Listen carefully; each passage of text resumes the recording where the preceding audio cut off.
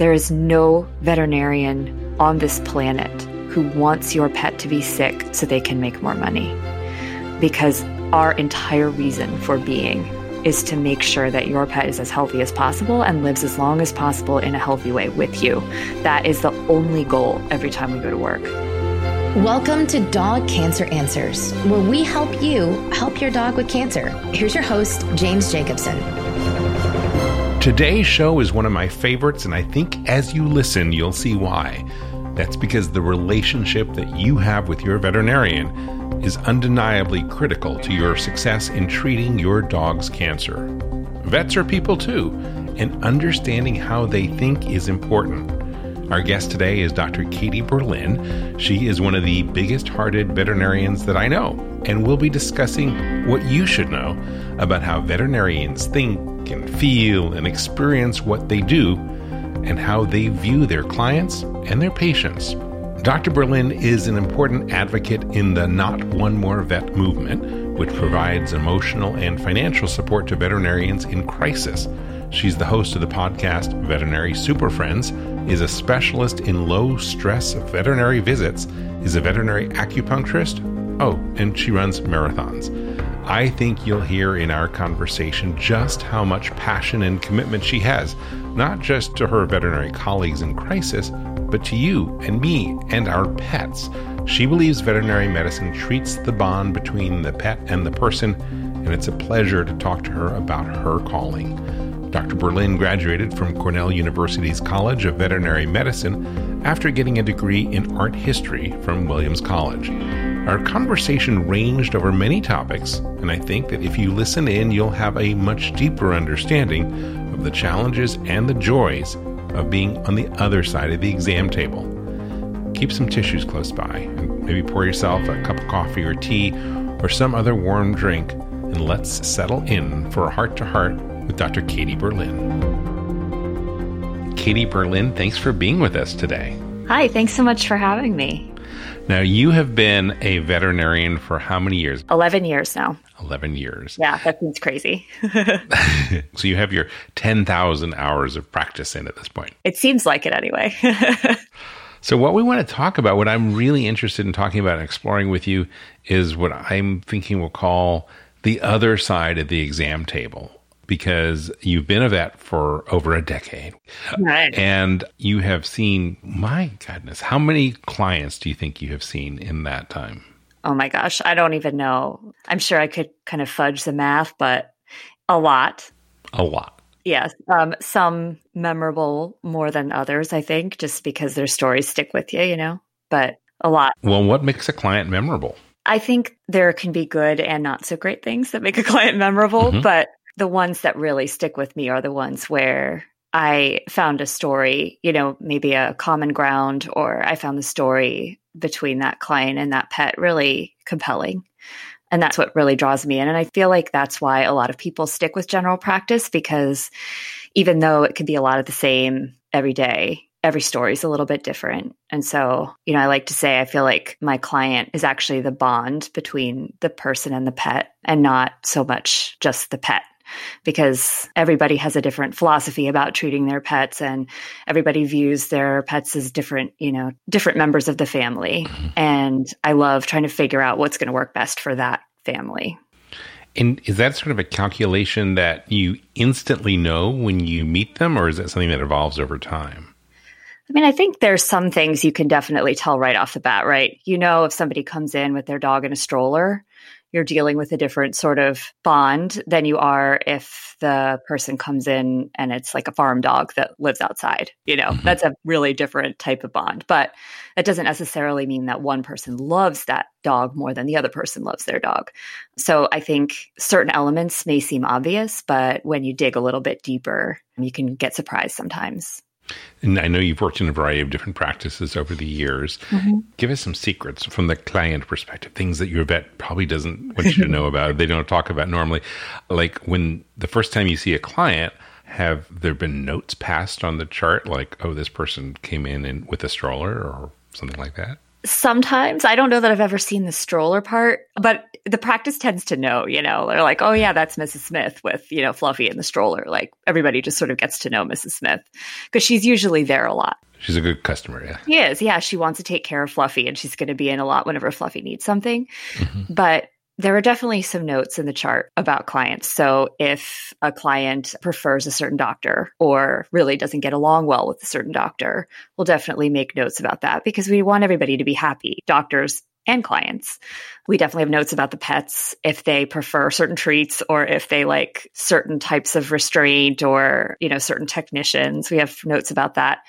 We also have notes if clients have very distinct preferences, and they tend to be very opinionated about them. We don't want to have drama. We don't want client to feel like we're not paying attention. So we definitely like to take notes if clients have distinct preferences they want. So that's a very politically kind way. I can tell you grew up in Washington. I'm a lawyer's kid. A lawyer's kid, that's right. So what's a more direct way of saying what some of those notes might be? Speaking frankly, I think if a client gets rude with us, combative with us, and we don't feel like we dropped the ball in a way that justified that behavior, because sometimes we do, sometimes we make mistakes and clients get justifiably upset.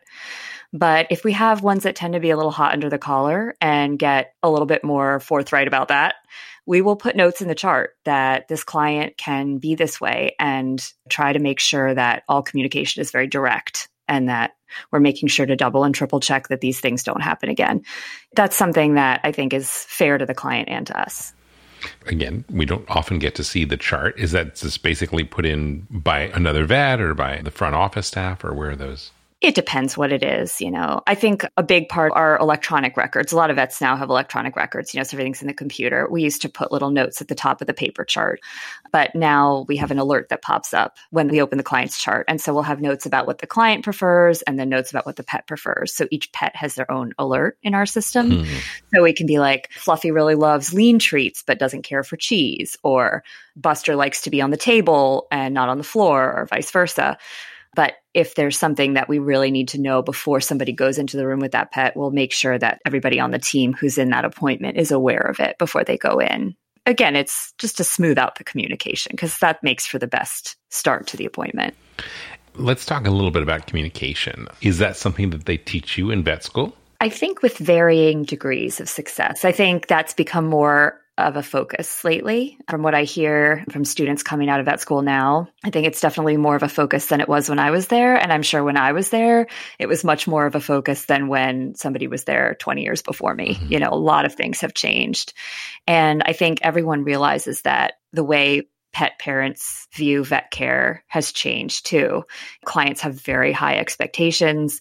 We're living in the age of Amazon and instant gratification and ordering everything and having it that instant. And we know that vet care just isn't always like that. And that means that our communication skills have to be even better because clients will sometimes expect things we can't deliver.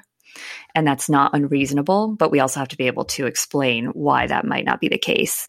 So short answer is, I think we are not trained as much as we could be, but there's no teacher like the real world. Do you prep before you walk into a client the first time? Sometimes. I think, if a client's been coming to the practice for a long time and I'm relatively one of the newer doctors there, I will definitely want to make sure that I am familiar with what that client has done before and seen before at the practice. So how many pets do they have? Have I met them before with a different pet? That's very important to me. I don't like to walk in the room and introduce myself to someone and find out that I've euthanized their pet like the year before, This is Benji too. Oh, Benji. Yeah. We see so many clients that a lot of times if we don't see the client with the pet, they won't look familiar to us, at least not right away. So do you look at that guy, you say, oh, that's the Chihuahua guy? Or Yeah. Sometimes it's really hard to recognize a client, even when you know them pretty well, if they don't have the pet with them, because we think of them as a unit. Right, yeah. I'll run into people in Target and be like, oh God. Who are you? You look familiar, but you have a cat, dog, parrot? Right. So I do prepare that way as far as just, and if there's an alert that says they have certain preferences, I want to know about that. If there's certain things they always want to talk about or certain things they never want to talk about, we want to be respectful of that. But most of the preparation is done for the case, for what we're going to see. Now, what happens in your mind when you are about to give someone the diagnosis that their dog has cancer? what happens in my mind. Yeah. Like, do you prepare yourself? Do you steel yourself? Or is that like something that you do differently than when you walk in for pretty much any other diagnosis, or no? Yeah, absolutely. I think there are certain things that maybe are similar as far as how we feel before we have to tell someone about it, like kidney failure or liver failure or something like that. But cancer is the big one because there's so many questions that follow. We know a lot about how to treat kidney disease, and we also know we can't cure it. Cancer, there's so many big question marks, and so many of them have to do with money and personal philosophy and that particular animal's case. And that client's emotional relationship with cancer is a big one. So it is very sobering to have to do that every time. There's never been one time where I've had to go in and tell someone that their dog had cancer and it was easy. And I think that's really important for people to know, because sometimes we can come off as cold, I think, because we have to compartmentalize a little bit. And sometimes our emotions get the best of us, no matter how much we do try to compartmentalize. I remember one time I used to have a Rottweiler, and she's amazing. And I went in and saw a little Rottie who reminded me of my dog. And the nightmare of every Rottweiler owner is that they're going to get bone cancer because it is so common. And I went in there and she was limping. She was 9. And you just get this sinking feeling in the pit of your stomach. And you're like, I really hope this Rottie has bad hips because I could give you medication for bad hips, And we took an x-ray and there was a big old tumor there on the bone. And that is a bad cancer. And the owners were convinced that, when they came in, they were pretty breezy about it. And they thought they were going to walk out of there with pain medication. And I showed them the x-rays. It was devastating for them.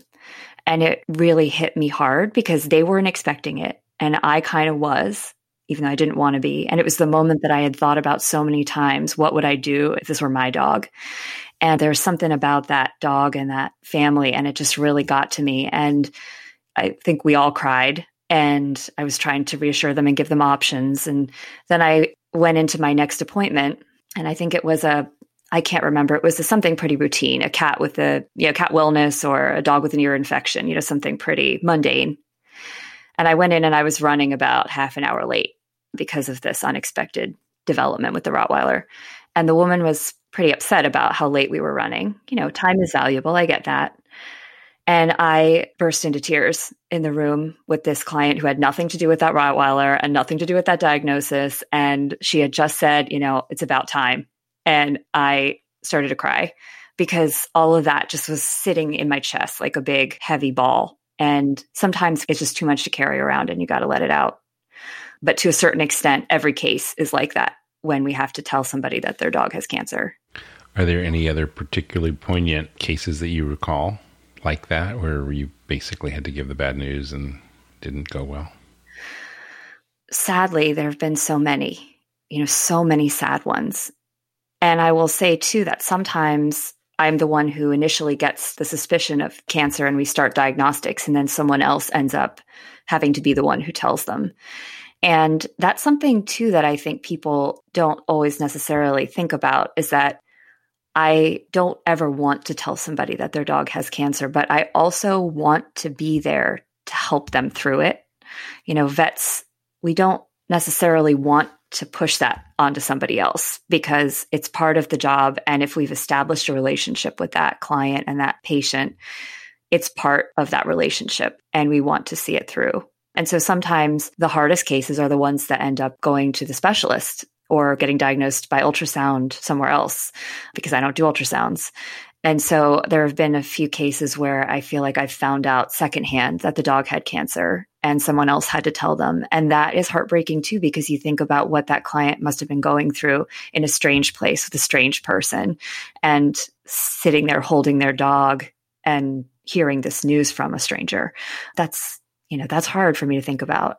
And that happened sort of like that with one of my all-time favorite patients who I do have permission to talk about, if it's okay. His name is Dunbar. Sure. Tell me about Dunbar. So Dunbar, I think I sent you a picture of me snuggling Dunbar. He's like a brindle brown dog. He's amazing. And his family is also amazing. They have several dogs, they have cats, and they are just the most fantastic pet people that you could ever hope to meet.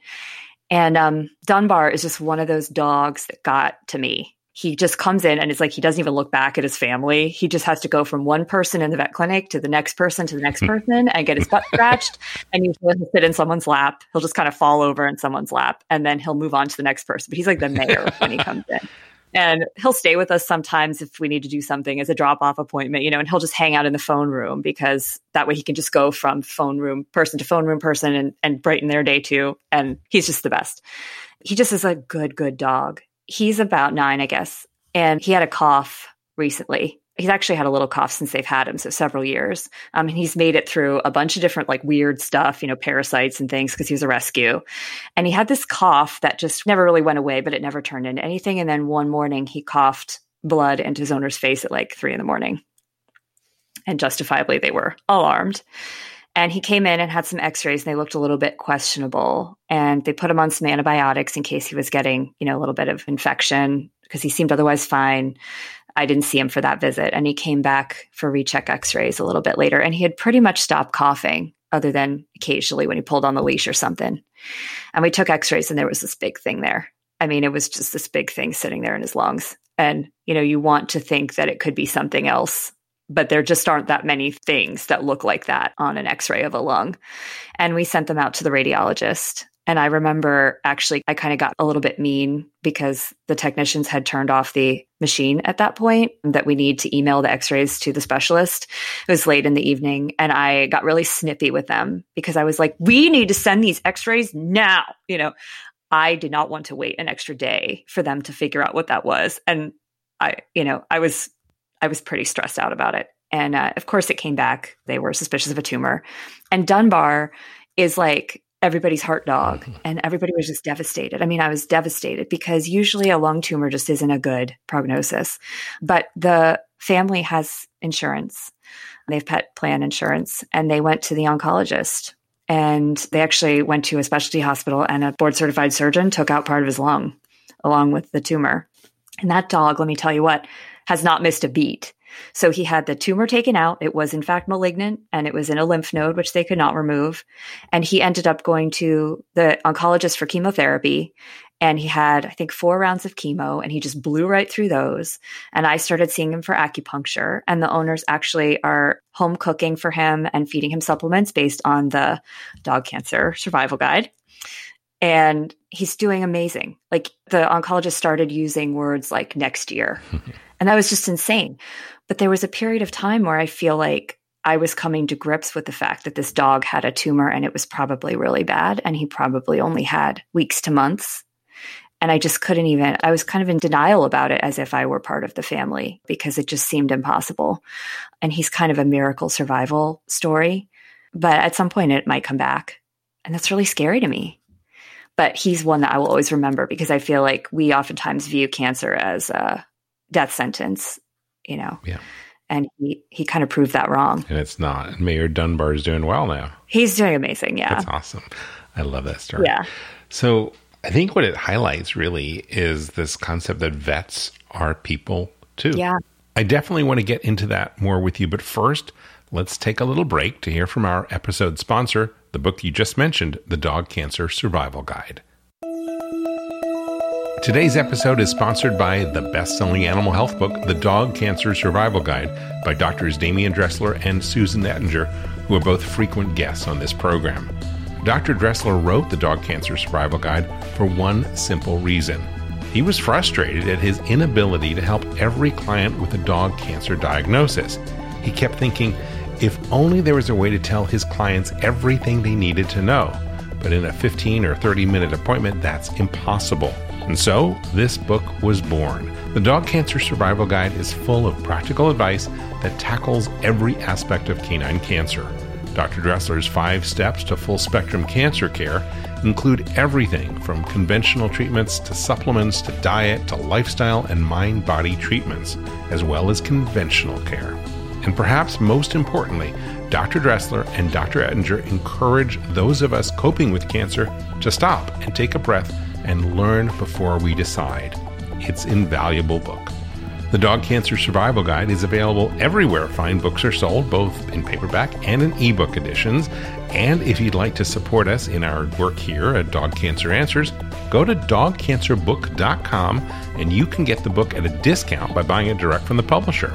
The ebook is under $10, and if you get the paperback, they offer free shipping anywhere in the United States. To get your 10% discount, use the promo code PODCAST when you check out at the website, dogcancerbook.com. Again, the promo code is PODCAST, and the website, dogcancerbook.com. Save 10%, support this show, and continue your dog cancer education.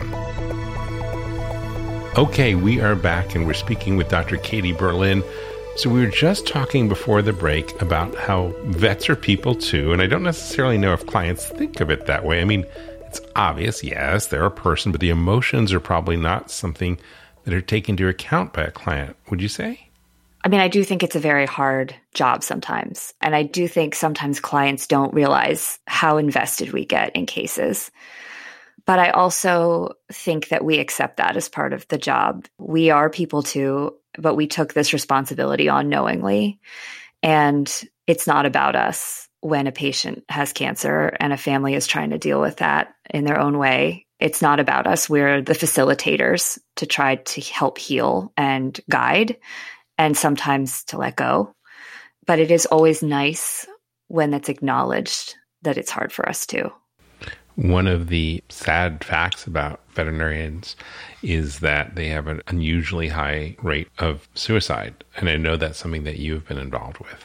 Yeah. That is definitely true. We have a much higher rate of suicide than the general population, and high rates of depression and anxiety. And there's a multifactorial problem for sure. Student debt is a huge player in that. And a lot of people do not realize that veterinarians are usually drowning in debt when they get out of school. And we don't get paid as much as people think we do. But this type of thing, so the emotional involvement that we have with our patients and our clients, does play a huge role too. The profession attracts people who are empathetic and who really put themselves in the shoes of their clients, because we're pet people too. Like, I'm a crazy person when it comes to my dog. I have no objectivity. So if he ever gets cancer, I am going to be a disaster and I'm going to need somebody else to handle it for me. We know that. And I think sometimes our clients forget that a little bit. And I think that's one of the biggest contributors to that suicide rate and the depression and anxiety in the profession, is that veterinarians do invest all of themselves in the job, sometimes to a fault. And sometimes clients don't realize that and will direct their anxiety and their fear and their sadness and their emotions onto us as the bad guys. And that is very hurtful for us, because there's nothing worse than telling a veterinarian who could be earning money a lot of other ways.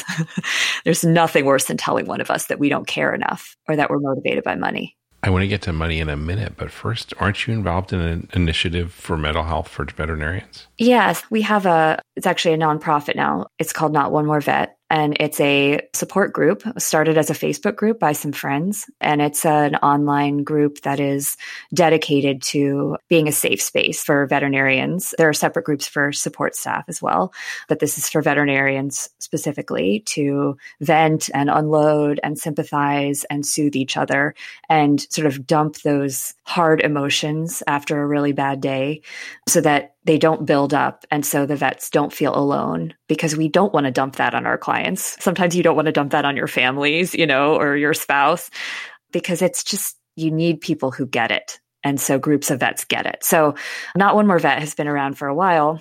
I guess the way that I'm most involved is that I have a podcast with one of the admins, one of the OG admins of Not One More Vet, Dr. Carrie Journey, who's a neurologist in the Bay Area. And we have a podcast where we talk about wellness in the profession and trying to find our own way to being happy and staying in the profession. Because a lot of people feel like if they're not happy, they need to suck it up or they need to leave. And that's just not always the case. We'll put links to that podcast and also information for that veterinary group, because we do have veterinarians who listen to this show in the show notes. But let's talk a little bit about the money thing, because I think that is a common misconception because, gosh, it's so expensive. I mean, the average cost, say, if you're doing traditional chemotherapy is $5,000 or $8,000. Yeah. And, well, gosh, the vet's got to be rolling in it, right? Yeah, it seems astronomical. I mean, even to me as a vet, it would be hard for me to afford chemotherapy for my dog. That is expensive. And I think it is really important for clients to know, for pet parents to know that veterinarians are definitely not rolling in it. That's the first thing. It's like, they're rolling in debt. Yeah, we're rolling in debt. I don't know the specific number now. It's been increasing steadily every year that they measure it, but it is not uncommon for vets to get out of school and owe $250,000 in student loans. That is not an unusual story anymore. $250,000 in student loans. That's insane. And the average starting salary for a new vet is somewhere in the $60,000, $65,000 range, something like that. It seems like you're just never going to pay that back. If you work more hours, as you get more experience, specialists do make more, but they've also been through usually 4 more years of school or more, and they have to live in urban areas to get enough business to survive. So it's more expensive to live there. The vast majority of veterinarians are not wealthy and never will be. And that's not why they went into this business. I've never met a group of people more apologetic for having to make a living than veterinarians. And that is absolutely across the board true. I know that there are more and more big hospital chains coming in and basically buying up small, bringing it together and making it a much more corporate environment. How do veterinarians feel about that? I think that depends who you ask. I think everybody's had a slightly different experience with corporate vet care. I think it can be done really, really well. I think there are advantages to having big corporations behind you. You have a lot of resources and vet teams can get great benefits, which a lot of small clinics can't afford. So it can be a real advantage to have a corporation come in and buy a practice. Corporations can also offer a lot to vets who want to retire because they can pay top dollar for these practices that your average vet who still has $150,000 in student loans just cannot raise the money to buy. And so for vets who are looking for the exit plan, I don't blame them for wanting to be able to retire before they're 85 years old. And sometimes the corporations are the only ones right now who can afford to buy a practice. But I think the future of veterinary medicine, I believe absolutely that the future is not all corporate. I think it's going to take both corporate medicine and smaller privately owned practices. I think there's room for both, and we need to learn to live together. They serve different people sometimes, and that's okay. Well, we're talking about money. I think one of the things that people I'm sometimes concerned about is like, oh my God, all these tests are so expensive. Do we need to do this? Is this just another way to ring up the bill? Yeah, super good question, because we see that all the time. And it's true, the tests add up so fast. I'm sure a lot of people have heard this before, but if you compare working up a dog with a tumor to a person with a tumor, we don't question running those tests in a person because A, that's someone's mom, and we're trying to have that person survive that cancer and live forever. We know a dog with cancer is not going to live another 40 years, no matter what we do. And so sometimes the goals are different with human and canine cancer, but the tests are often the same. So if we need a CT scan or an MRI or a huge invasive surgery and biopsy, those are just as complicated on a dog as they are on a person. We are the same type of organism. We don't have insurance companies driving up the cost. So if you actually look at the cost of an MRI for a dog compared to a person, it might be dramatically lower because it costs what that vet hospital needs to charge to be able to survive to run another MRI and another dog another day. But it doesn't have anything to do with the insurance company and telling the hospital what they can charge. So if you look at it that way, they're actually quite inexpensive if you look at your own hospital bills. But there's no question, it's not to make light of the fact that these are really expensive for the average person. Like, it's just a ton of money. So as far as the question of, is it just driving up the bill to run more tests? I can't pass judgment on the entire vet profession, but I have not personally met a veterinarian who wants to spend the client's money if it's not necessary, because we know that's not serving anyone. We might see a better number for the practice that month because of that test, but in the long term, we're breaking that client's trust. And if we don't have that client's trust, there's no point in coming to work every day, because we're not going to be able to help the pets by short-term monetary gain. And so if I recommend a test to a client, I always want to try to explain to them how this test is going to change what we do. And if it's not going to change what we do or what we think we know, then I don't want to run it. I'd rather spend that money somewhere else. Let's talk about insurance for a moment, because you mentioned in the case of Dunbar, and then we talked a little bit about it here. What are your thoughts about getting insurance for your dog? I think it's amazing. I think it's not always a simple question, because insurance can be expensive too, especially if you're trying to insure an older pet or a pet with pre-existing conditions. But I think overall, whenever I see a new puppy, I tell that client, now is the time to get pet insurance, because it's never going to be cheaper and they're healthy now. So pet insurance, for people who aren't familiar with it, it's independent in this country. So it's not like there's a standardized pet insurance system. Every company is different. They'll have their own rules and their own things that they cover.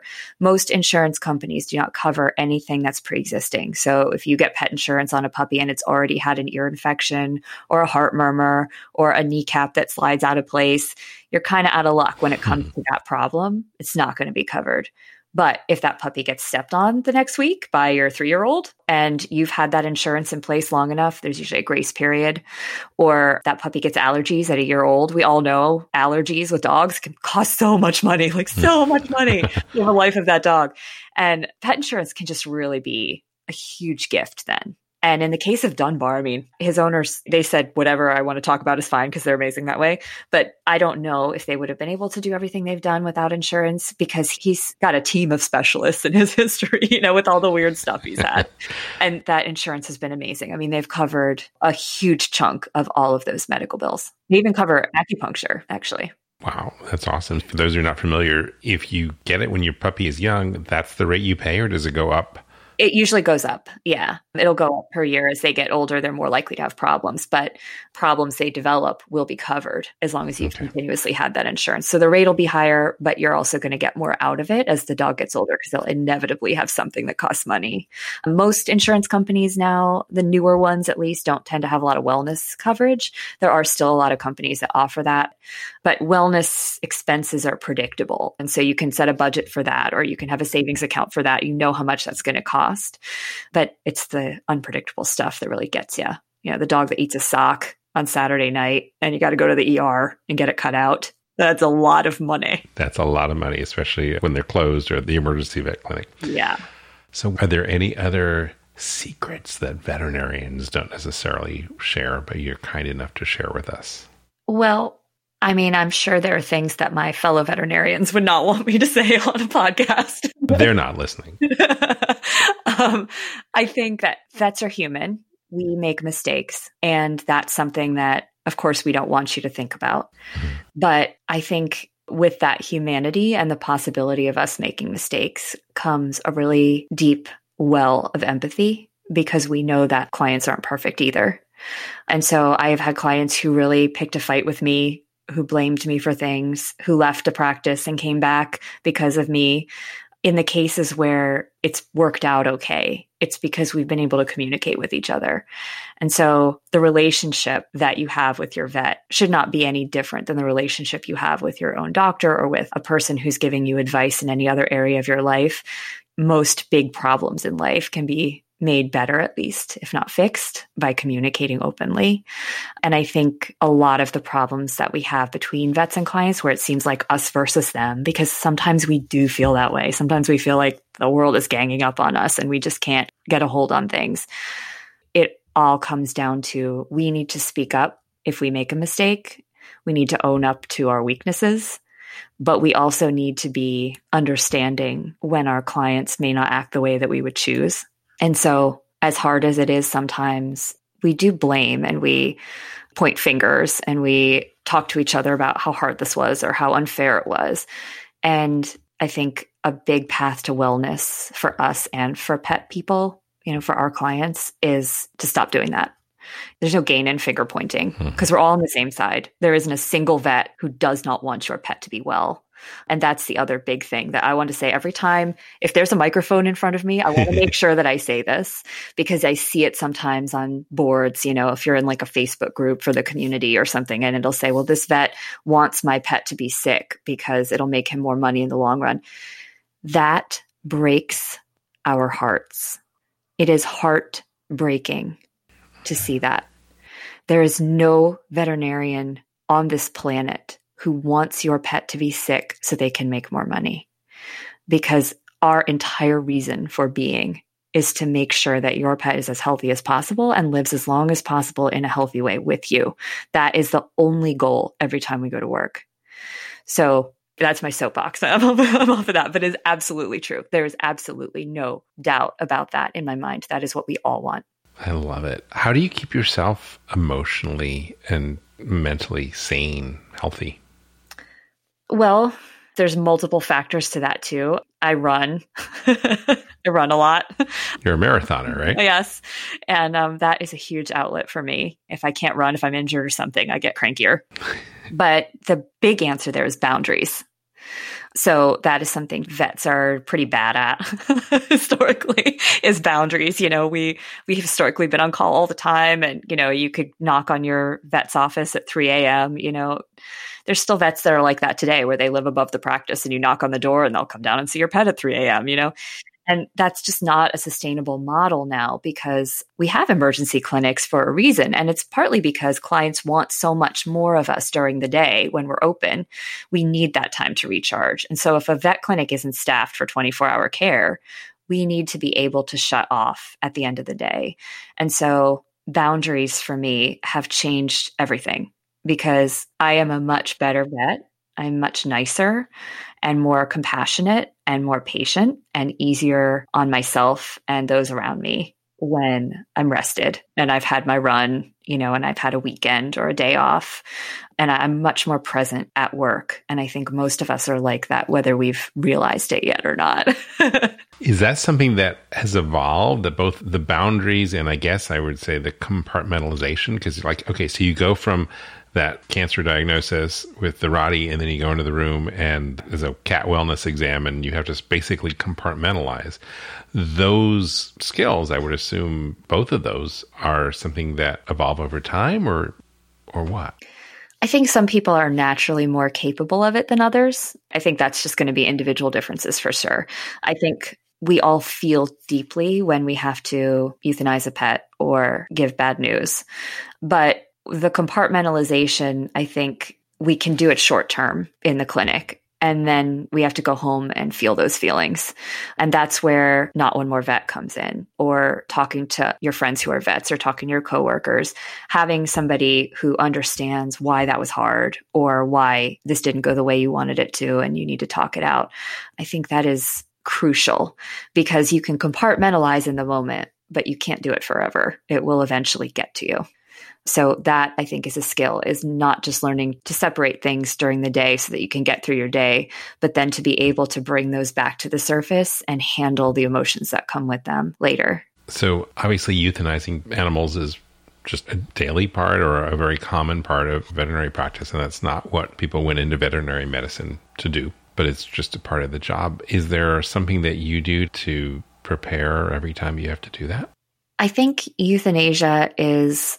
each one is different.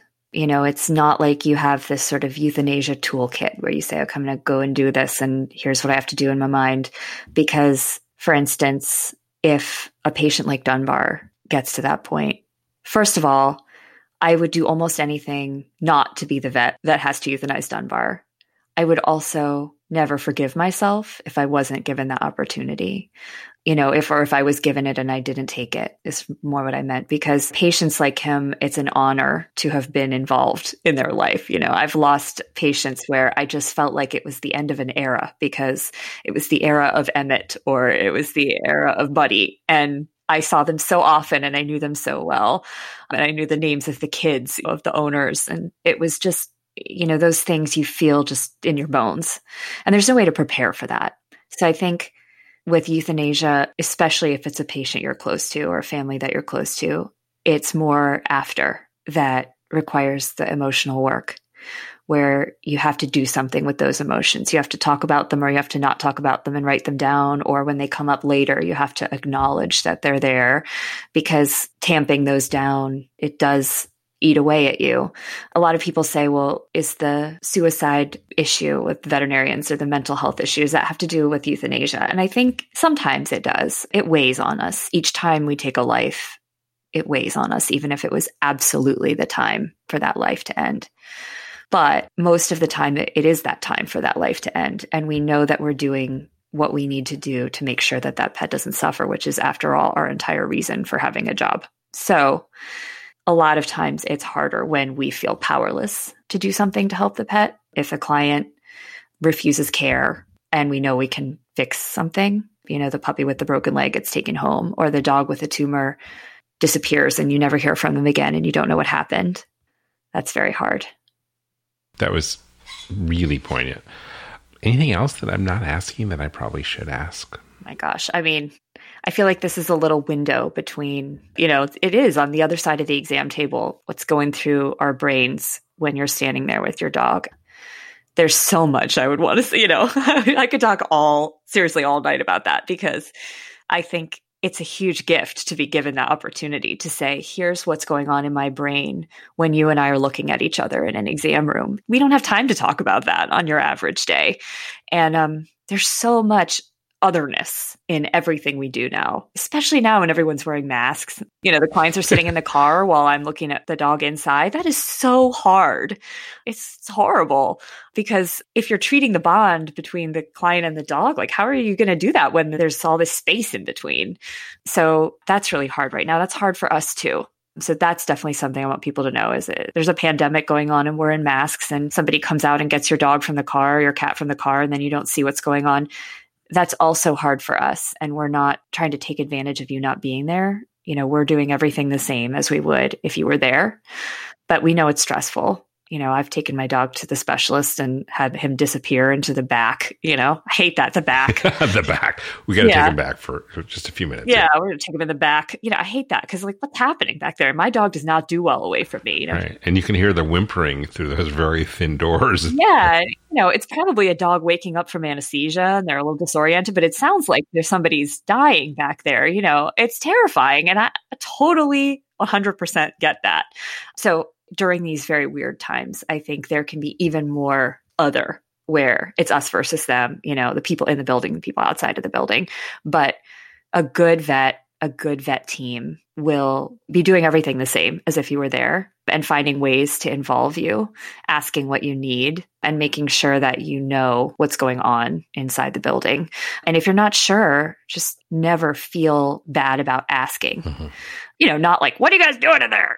But more, hey, is there any way that I can see what's going on? Could we do FaceTime? Or can you take a picture for me? Mm-hmm. I'm happy to do that. I actually FaceTimed with a client the other day, and it was great. And we've been Zoom calling during my acupuncture appointments, which is really fun. So we want to involve you, because there's no pet without you. That's awesome. So have you had to deliver some really bad news now via telephone that you might have previously done, obviously, face-to-face? Yes. Yeah. At least the assumption of bad news, mm-hmm. the very, very high likelihood of very bad news. Mm-hmm. That is really hard. There's just kind of a silence over the phone, and that's really hard. Also good news over the phone, which is diluted a little bit, I think, because you want to go in the room and everybody's face lights up and you're basically doing the little dance, yay, benign. And it's a little bit different now. It's much more clinical. It can feel more clinical. Yeah. And the difference when you can see somebody's eyes, even if they have a mask on, is night and day. Mm-hmm. So, yeah, this is a tough time for everyone. And I think people are a little on edge right now, too. Duh, right? This is a Captain Obvious thing to say, but it comes out in ways you're not expecting. So people are less kind sometimes than they would normally be. Clients who normally are very patient and kind might not be so much right now. And we may not be as patient and kind as we want to be, because our lives are turned upside down too. We're all trying to remember that. And we hope that clients are trying to remember that too, that everybody's in this together. Dr. Katie Berlin, thank you so much for reminding us when it's like on the other side of the exam table, or in this COVID case, in the car, right, through the medium of telephones. I know, on the other end of the FaceTime call. Just things are so weird right now, right? But thank you so much for having me. This was so fun. Thank you. Yes. Well, you've been a joy, and hopefully we'll do this again. I hope so. Definitely would like to have you back. Anytime, I'd love to. Thank you. Well, that's our conversation with Dr. Katie Berlin. I just loved listening to her and hearing about how she thinks and feels and experiences being a veterinarian. She really made me think a little harder about my own relationship with vets over the years. I was particularly struck by the stress that vets can carry just going through their day.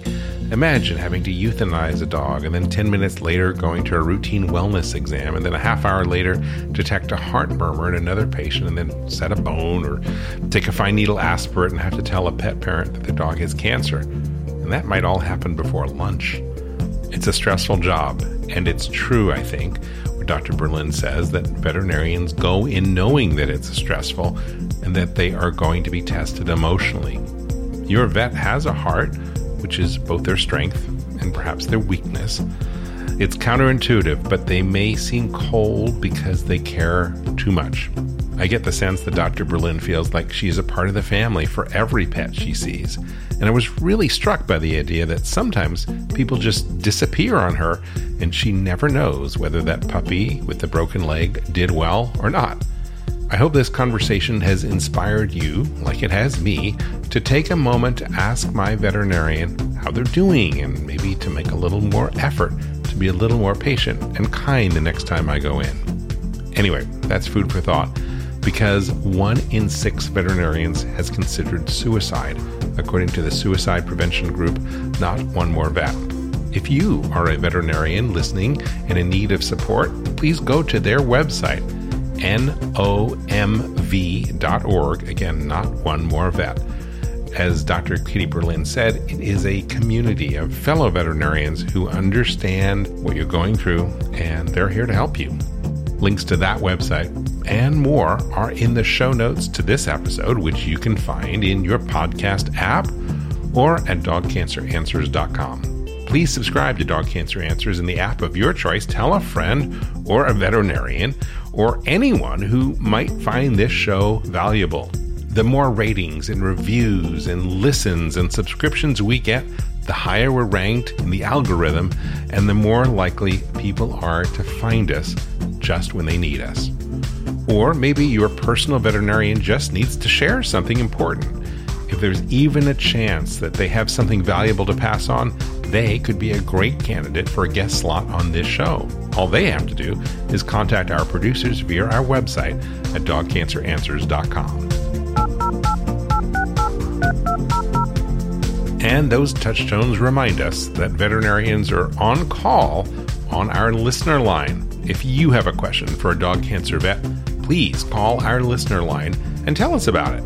We will send it to one of our veterinary experts. After that, your question and answer will appear on a future episode of Dog Cancer Answers. The telephone number is 808-868-3200. That's 808-868-3200. Or visit our website at dogcanceranswers.com. We'd like to once again thank our sponsor, the Dog Cancer Survival Guide book by Dr. Damian Dressler and Sue Ettinger. It is available online and in brick and mortar stores. And remember, getting that book also helps to support this podcast. Get it directly from the publisher via the website, dogcancerbook.com, and use that promo code PODCAST for 10% off. That is www.dogcancerbook.com. My heartfelt thanks to Dr. Katie Berlin for being our guest today. Until next time, I'm James Jacobson. From all of us here at Dog Cancer Answers and Dog Podcast Network, I wish you and your dog a warm aloha. Thank you for listening to Dog Cancer Answers. If you'd like to connect, please visit our website at dogcanceranswers.com or call our listener line at 808-868-3200. And here's a friendly reminder that you probably already know. This podcast is provided for informational and educational purposes only. It's not meant to take the place of the advice you receive from your dog's veterinarian. Only veterinarians who examine your dog can give you veterinary advice or diagnose your dog's medical condition. Your reliance on the information you hear on this podcast is solely at your own risk. If your dog has a specific health problem, contact your veterinarian. Also, please keep in mind that veterinary information can change rapidly. Therefore, some information may be out of date. Dog Cancer Answers is a presentation of Maui Media in association with Dog Podcast Network. Is artificial intelligence going to change veterinary medicine? Well, it already has. Right now, on Dog Cancer Answers, we're speaking with Dr. Kelly Deal of Morris Animal Foundation about how AI is impacting veterinary research and the practice of medicine itself. That's on Dog Cancer Answers. Get it wherever you get your podcasts or at dogcancer.com/podcast.